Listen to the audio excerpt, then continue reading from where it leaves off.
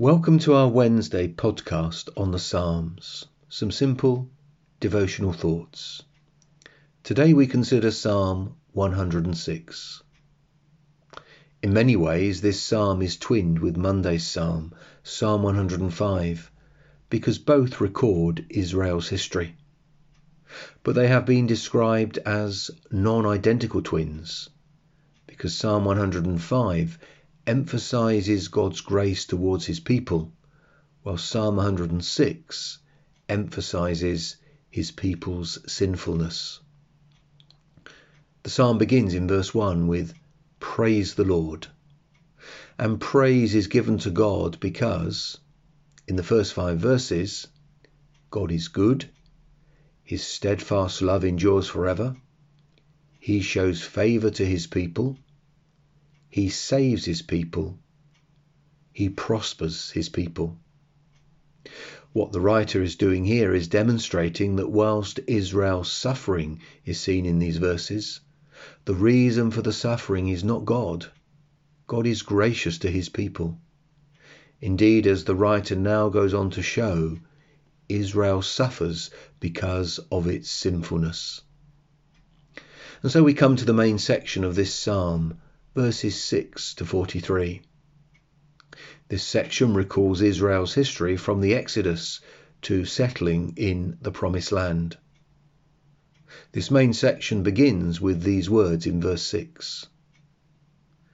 Both we and our fathers have sinned.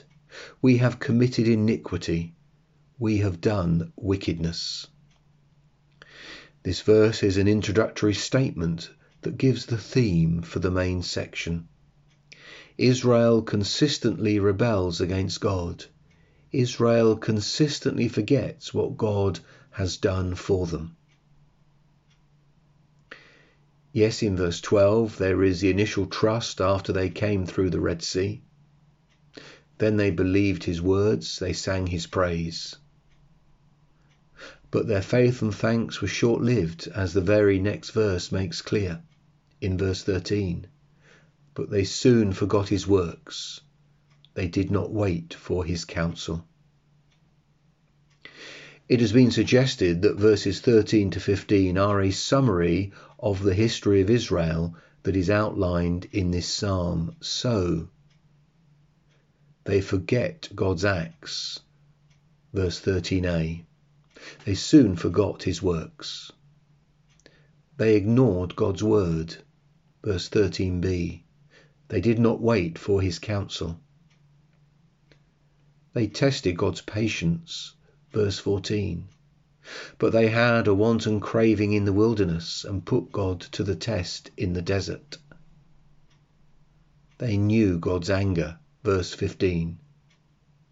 He gave them what they asked, but sent a wasting disease among them. And as you read through this psalm, you will see the people's behavior and God's response to it, time and again, is what is here in verses 13 to 15. But all is not lost, for whilst Israel forgot God and so knew his anger, he did not forget them. He did not leave them in their misery. Verses 44 to 45. Nevertheless, he looked upon their distress when he heard their cry.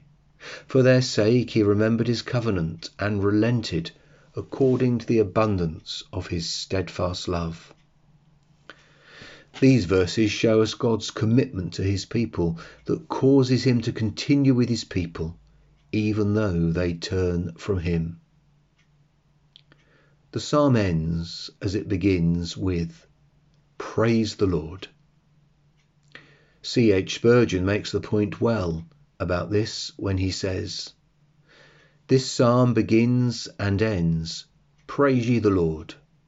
The space between these two descriptions of praise is filled up with the mournful details of Israel's sin and the extraordinary patience of God. As God's people, our lives are so often filled with forgetting God, not being thankful to God, ignoring God. And yet we too know the extraordinary patience of God towards us.